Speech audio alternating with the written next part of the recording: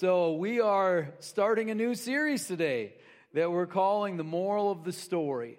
We're talking about the parables of Jesus, looking at different stories for the next 6 weeks. That'll take us up to Resurrection Sunday. So very excited about that. A parable is basically a story that explains spiritual things by using common everyday references. Oftentimes it's difficult to explain spiritual things, and so Jesus tries to explain those spiritual things by just talking about normal stuff in life. Christian Winter, who's preaching this week in Morgan Park, we were talking about this sermon, and he said basically that parables also, besides just trying to explain spiritual things using common situations, that parables attract seekers who want to know. You know, they're kind of like little riddles, and they attract seekers.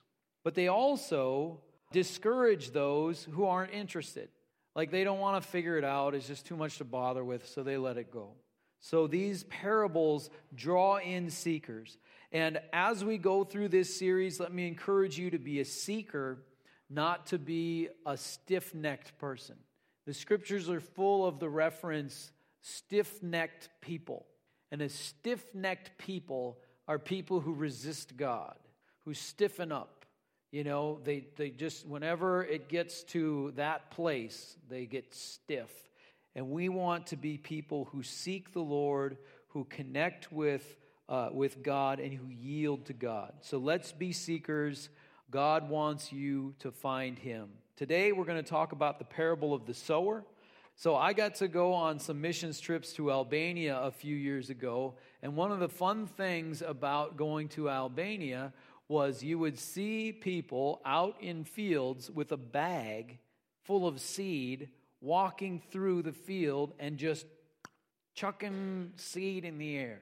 And I was like, that's like the parable that Jesus talked about. You know, I grew up in a farming community in North Dakota, but we didn't do that. You know, we didn't throw seed in the air. So it's fun to go to a foreign country where they're still using the technology of 2,000 years ago and just throwing seed in the air, walking down a field with just a bag of seed.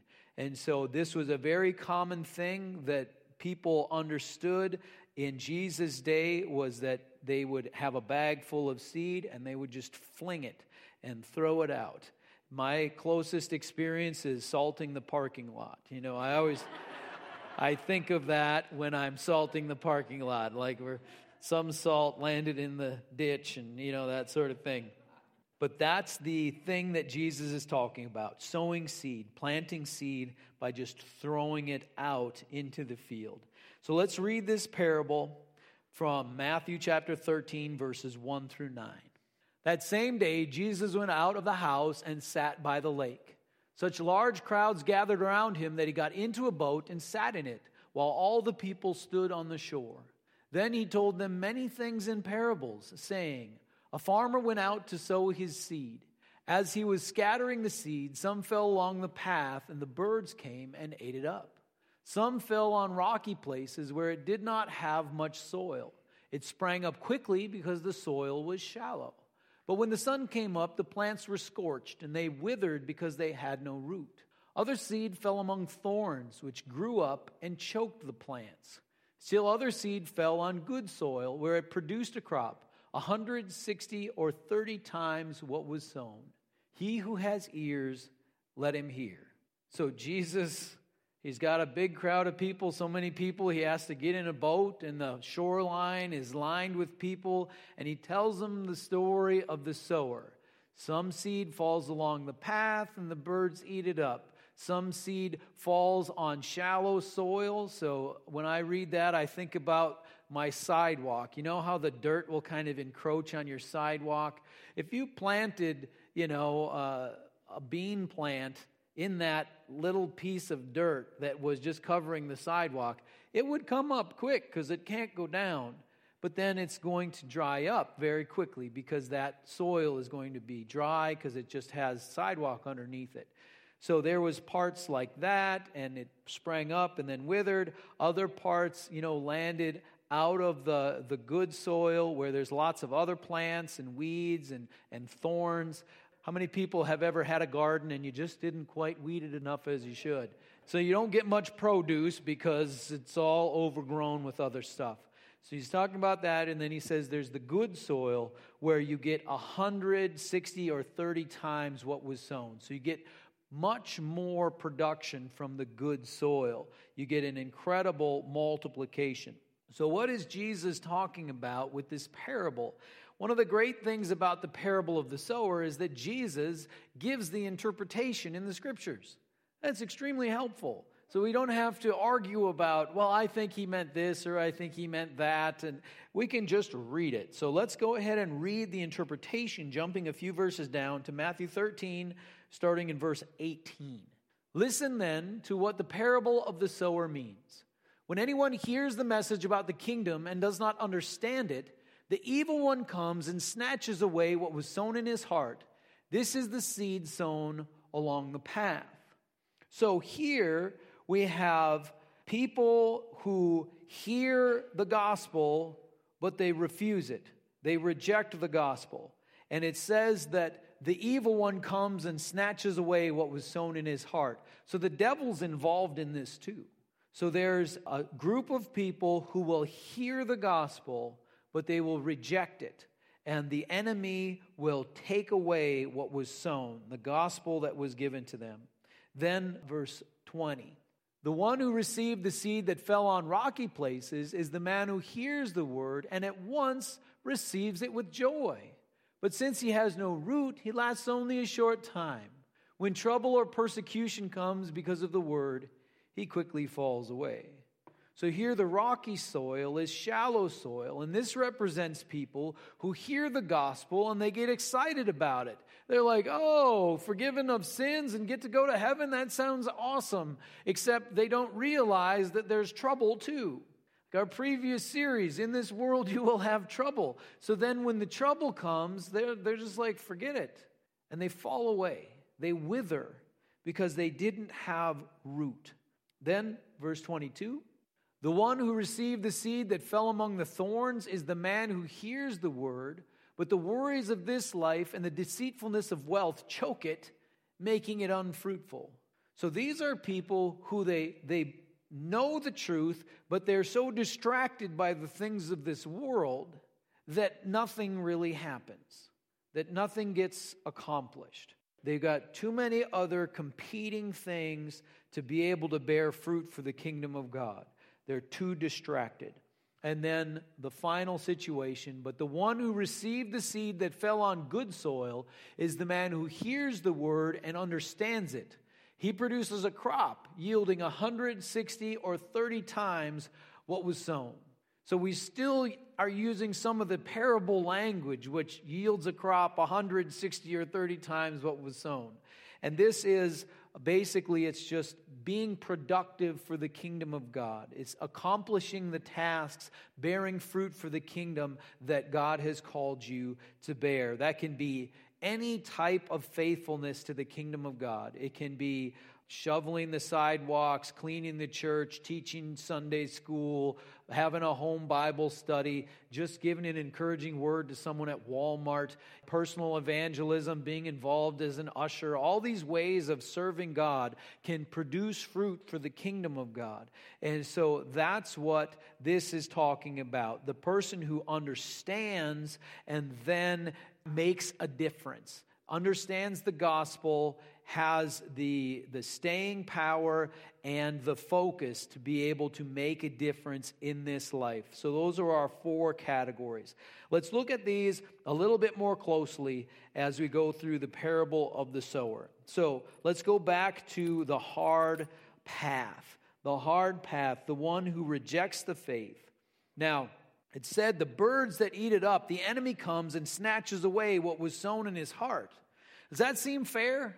That if someone is resistant to the gospel, that the enemy then comes and takes from their heart the gospel that's been put in them by other people. Is that fair? I mean, not only do you have your own resistance, but now the devil himself is starting to mess you up too. How is that going to work? Well, let's look at 2 Corinthians 4, 3 and 4, because this is actually something that comes up more than once in the Scriptures. So here's just an example, 2 Corinthians 4, 3 and 4. And even if our gospel is veiled, so the Apostle Paul is talking to the Corinthians, and he's talking about people who don't understand, they don't see it, they don't believe it. It's veiled, they can't see it. Even if our gospel is veiled, it is veiled to those who are perishing. The God of this age has blinded the minds of unbelievers so that they cannot see the light of the gospel of the glory of Christ, who is the image of God.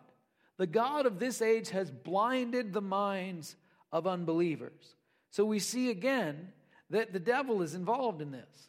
God is involved in sowing seed. God's people are involved in sowing seed, but the enemy is there trying to prevent that from taking root. So this is a spiritual battle. We have to do battle in the Spirit. And God even hides from some people. Did you know God hides from people? Let's go to Matthew 13, verse 10. So this is after Jesus tells the parable of the sower, but before he explains it. Look at this incredible question that the disciples ask.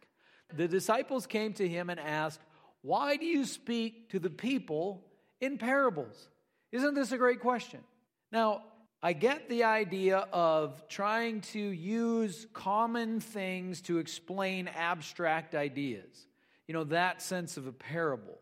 But Jesus gives a very interesting answer to this question, because I'm sure the disciples were thinking, how come you don't just flat out tell people what's going on? You tell them these riddles and these strange sayings. Why would you do that? I mean, if I did that, wouldn't that be odd? You give examples and stuff, but I'm not just going to teach a bunch of parables that I don't explain and then say, see you next week. So the disciples were asking Jesus, why do you do that? Verse 11, he replied, "The knowledge of the secrets of the kingdom of heaven has been given to you, but not to them." So Jesus is saying that there are people that the truths of God will be revealed to, and there are people that the truths of God will be hidden from.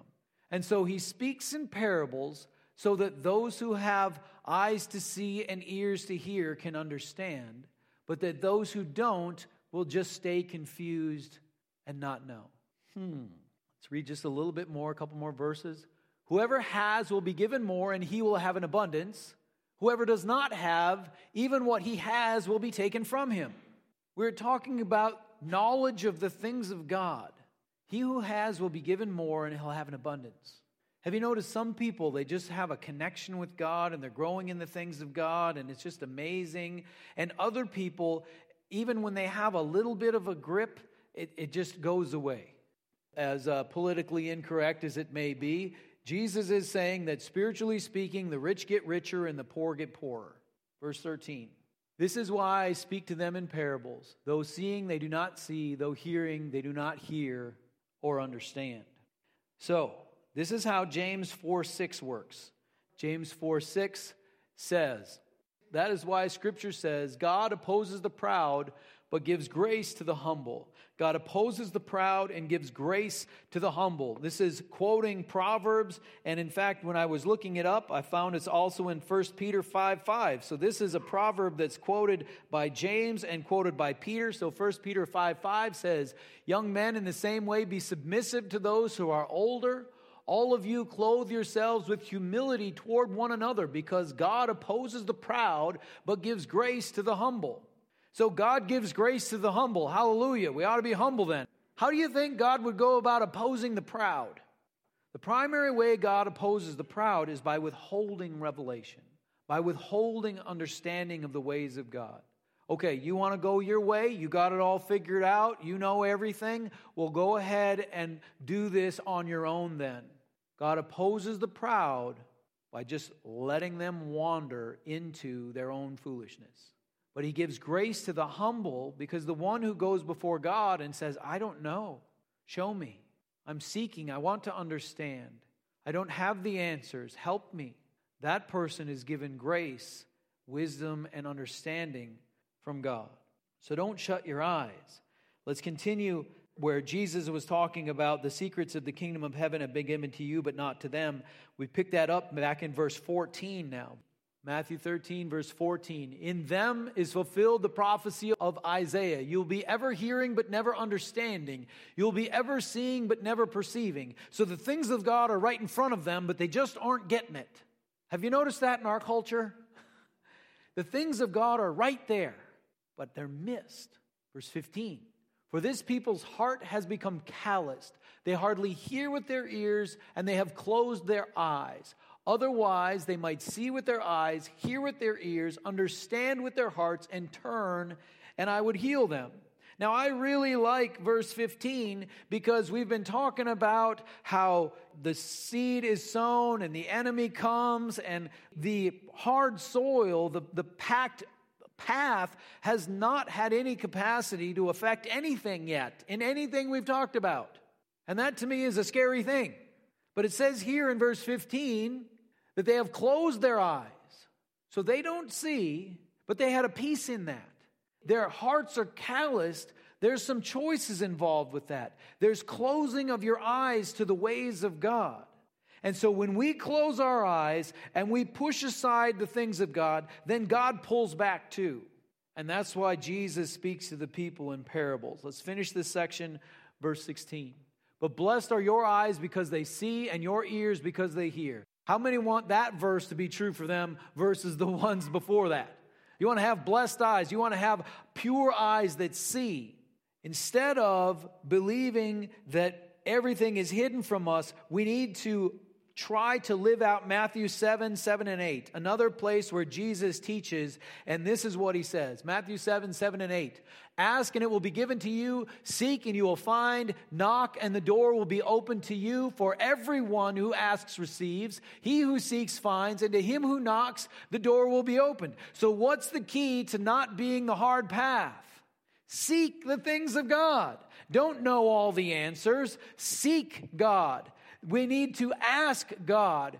We need to knock on the door and it will be opened. We have a role in this. You can be open to the things of God or you can shut your eyes. The choice is yours. If you open up and you ask God, you seek God, you will find. So that's the hard path. Rocky places. These are shallow believers or shallow converts. They understand that they want to go to heaven and that Jesus has sacrificed for them, but they don't understand that following Jesus is worth the sacrifice or the struggle, and so they're easily thrown off. These are the people who fill out the contact card at the evangelistic service, but there's not any depth to them. Years ago, I had the opportunity to be a follow-up caller after an evangelistic outreach in the Grand Rapids area. And so I was part of like northern Itasca County, so I got the cards that came from northern Itasca County. And so I got 4 cards from the big evangelistic outreach. And 2 of the people I already knew, so they were easy to follow up on. But 2 of them I didn't know. So I called them, and when I called the first one, I said, hey, you filled out the card that you prayed the prayer at the evangelistic outreach, and so I'm just calling to follow up, see how you're doing, see how I can help you in your faith, that sort of thing. And the first person I talked to said, hey, look, man, I prayed the prayer, leave me alone. I did the thing you told me to do. I did the thing they said, and so now I'm good, so don't bother me. Don't call me back. I'm like, okay, well, amen, or whatever, God bless. So then I called the next person, and it was the same thing. Look, I prayed the prayer. What more do you want me to do? I did the thing the guy said to do. I don't want to be bothered. Was that effective? No. That's shallow, very shallow soil, where the trouble and persecution is just trying to follow up on a little bit of discipleship. Like, that's not much of a trial. I mean, that seed might have just had a little bit of dust on it, but that's about it. That doesn't count for much. But how many believers, they get thrown off by something. They just think, oh, Jesus has saved me. My life is going to be easy now. And then they hit a hardship or they hit a trouble in church. How many people know that church can be difficult? You can run into personality conflicts. There can be stuff done wrong. It can be kind of a mess. And then, bloop, they just run away. Shallow soil, no depth, no strength. These are people that understand that God is good, but they don't understand that following Jesus is worth the sacrifice, worth the struggle. Let me tell you, you want to give your life to Jesus. That doesn't mean you need to die. It means you need to live for Him and not for yourself. Live for the Lord. It's an exchange. We give Him our old life, and He gives us a new one. That's how it works. So we give Him the old, He gives us the new. It's an exchange. We're called to follow Christ. So be an overcomer. Don't let the trials, the struggles, the hardships take you out of your place. Be an overcomer and take your place. It can be hard work. It can be frustrating and difficult, but it's worth it. The thorns, among thorns.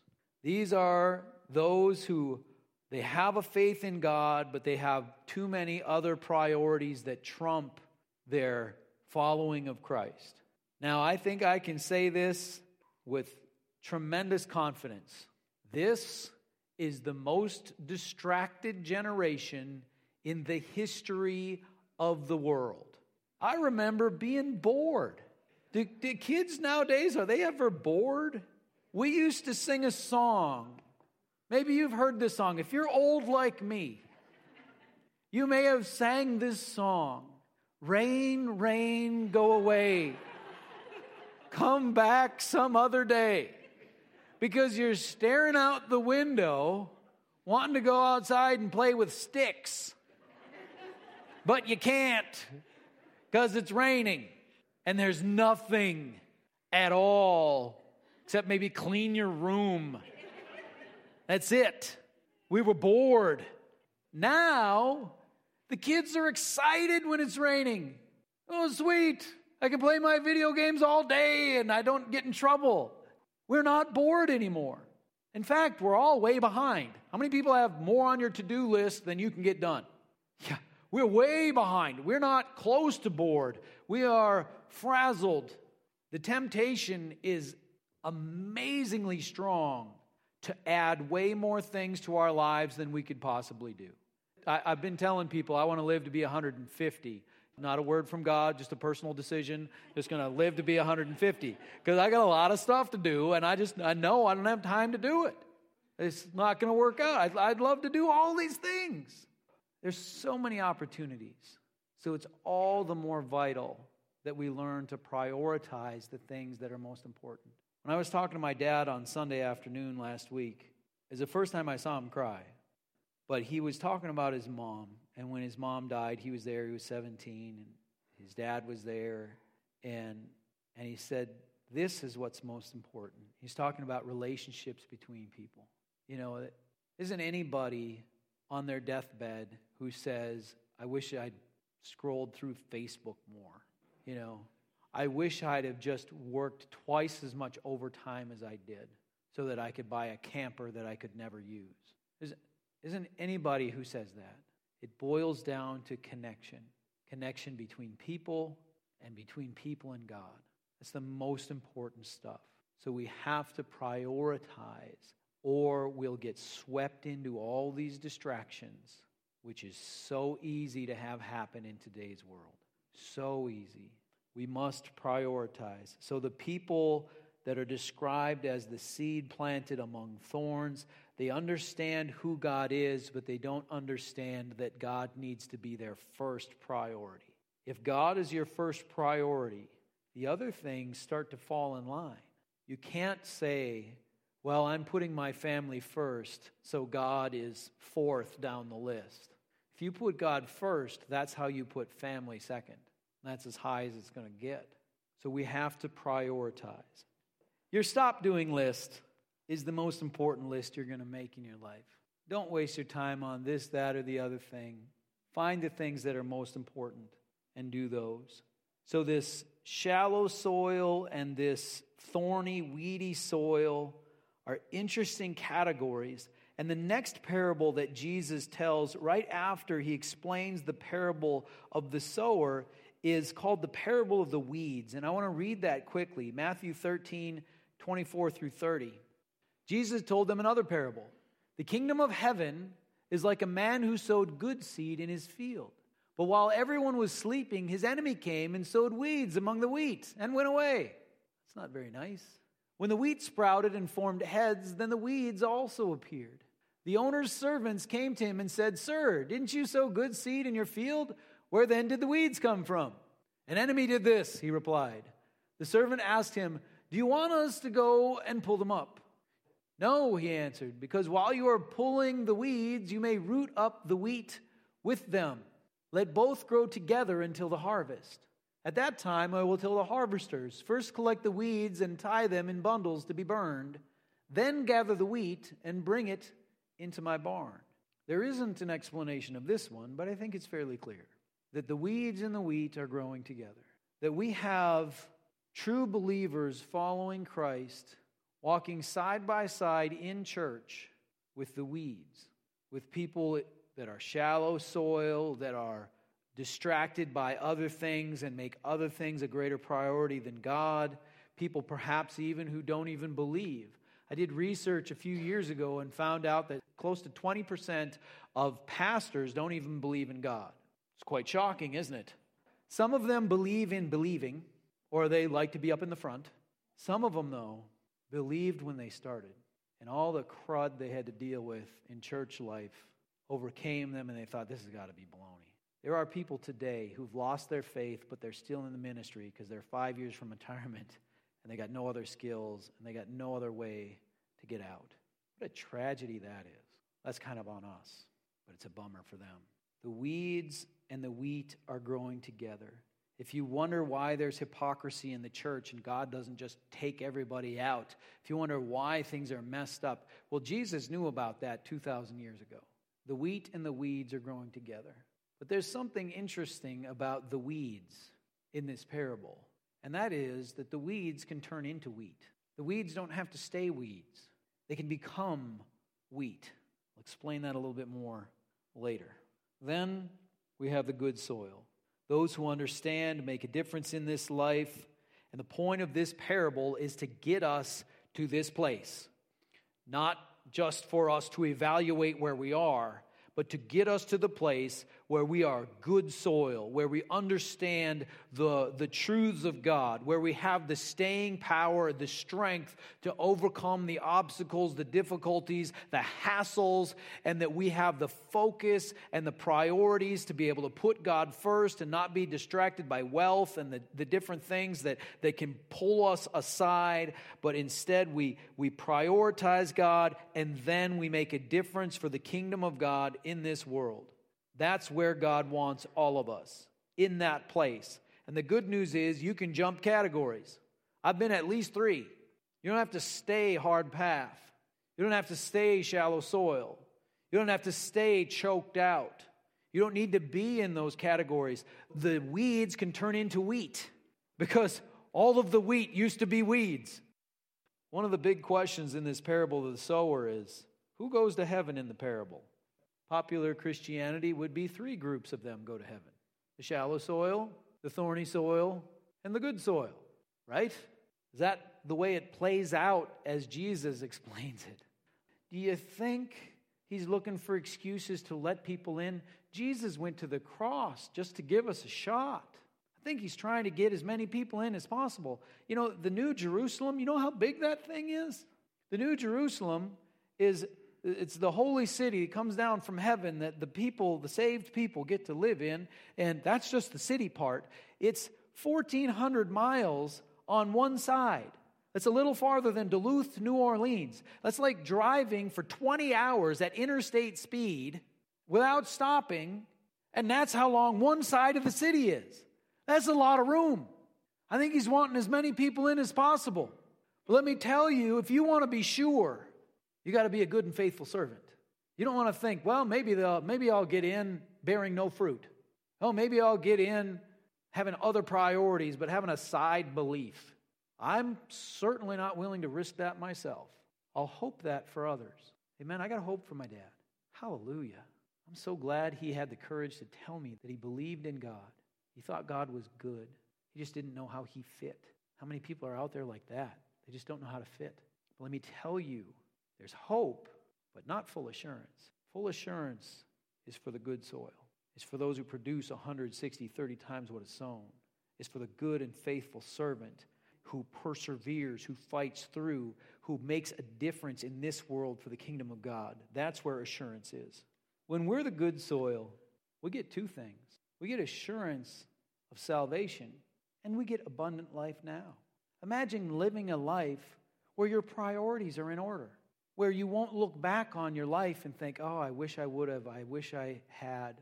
But instead, you made the most important things the most important things.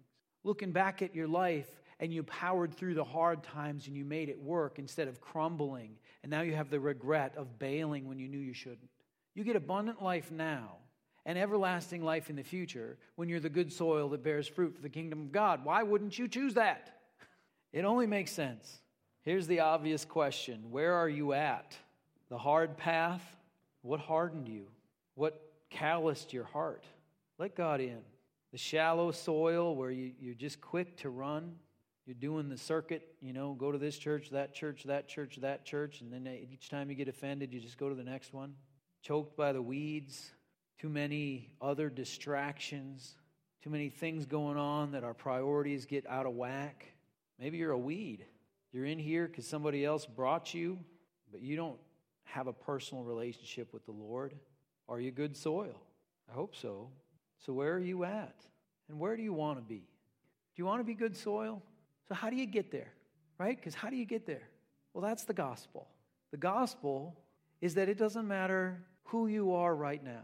It doesn't matter who you've been, what you've done, where you're from. What matters is what God can do for you. And God can forgive your whole past, perfectly forgiven. And He can free you from the patterns that brought you into destruction in your past anyway. You can be made new, accepted by God, and brought into a place of making a difference for the kingdom of God in this world. The gospel is true, and that applies to you. Our closing scripture is 2 Corinthians 5, 17 through 20. Therefore, if anyone is in Christ, he is a new creation. The old is gone, the new has come. All this is from God. So is this somebody's idea? No, it's from God. All this is from God, who reconciled us to Himself through Christ and gave us the ministry of reconciliation. That God was reconciling the world to Himself in Christ, not counting men's sins against them. And He has committed to us the message of reconciliation. We are therefore Christ's ambassadors, as though God were making His appeal through us. We implore you on Christ's behalf, be reconciled to God. The old is gone, the new has come. We can be reconciled to God, forgiven and free, and live a life that makes a difference. Hallelujah. Father, we just honor you here in this place. Lord, I pray that you would show us where we're at. Are we distracted from you, putting other things first before you, afraid we're going to miss out, so we push you to the side, believing in your grace and mercy, but not understanding that you are the most important priority that we need to be devoted to? Lord, are we shallow, where any difficulty, trial, any persecution, any conflict causes us to run? Is our heart calloused and we won't let you in? And the enemy is taking away the words of your gospel? Are we weeds that are causing more problems than we're helping with? Show us who we are. And Lord, show us who we can be. That we can be the good soil. The parable isn't there to shame us, but to give us hope to be productive for your kingdom, to be good soil, that we understand who you are and that we make a difference in this world, producing 160 or 30 times, that we're able to be those people. Father, bring us to that place. We trust in you. We love you, Lord. We thank you that the best life we can live is a life where you are our first priority, where your kingdom and your righteousness is the first thing that we seek. And Lord, that we can overcome the trials, the persecutions, the difficulties, the struggles, and that we can be able to reach out into this world and make a difference. Lord, help us to do that. Help us to stand strong and help us to stand strong together.